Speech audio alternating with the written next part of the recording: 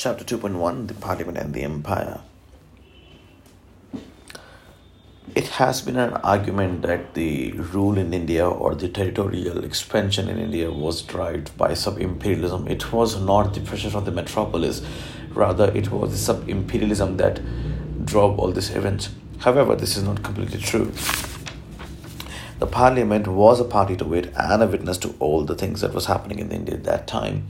And one more thing about that is, though the company was taking a lot of territorial inquisitions in India, despite the fact the company was in financial crisis. Hence, in 1773, the Regulating Act of 1773 was passed, and by the virtue of this Regulating Act of 1773, a board of control was established.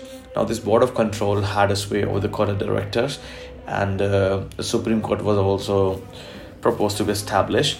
The governor was promoted to the Bengal governor was promoted to the Governor General, and which was to be assisted by a council of 4.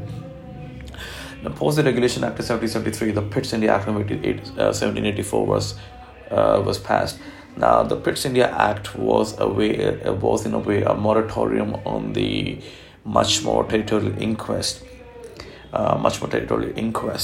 and it reduced the council strength of the viceroy's councils to 3, and it gave much more powers to the Governor General. Post that, there was a Charter Act of 1793 where a universal civil law was formulated. This was also the time when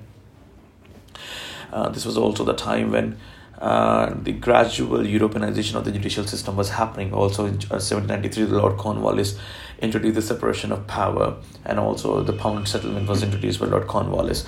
Following that, there was a Charter of 1813. The Charter of 1813 was a watershed in terms of Indian history. The Charter of 1813 because abolished the Indian monopoly of the EIC, the business of Indian monopoly of the EIC. It also allowed the entry of the Christian missionaries in India, and thus Christian missionaries allowed to the spread of education. Following that, there was a Charter of 1833. The Charter of 1833 abolished the China trade monopoly of the EIC. It also banned the bonded labor. Furthermore, the Charter of 1833 said the Bengal Governor General would now be the Governor General of India, and also a law member were constituted Viceroy Council, and Law Commission was set up to codify the laws. After that, there was the Charter of 1853. Now, the Charter of 1853 was in turn an indication that the Parliament had a view that this East India Company cannot prolong for a long time, and ultimately this has to be abolished, and hence this Charter of 1853 was not renewed for another 20 years. Previously, all the charters like the Charter of 1793, Charter of 1813, Charter of 1833, all were happening after a periodic interval of 20 years. They were renewed for the next 20 years. However, Charter of 1853 was not renewed for the next 20 years. The Charter of 1853, what it did was it set up a competition to ICS officers. Henceforth, there was an exam to be conducted for the induction of the ICS officers. Previously, it was the nomination of the court of directors. Now, this was an open exam that was conducted in London for that power.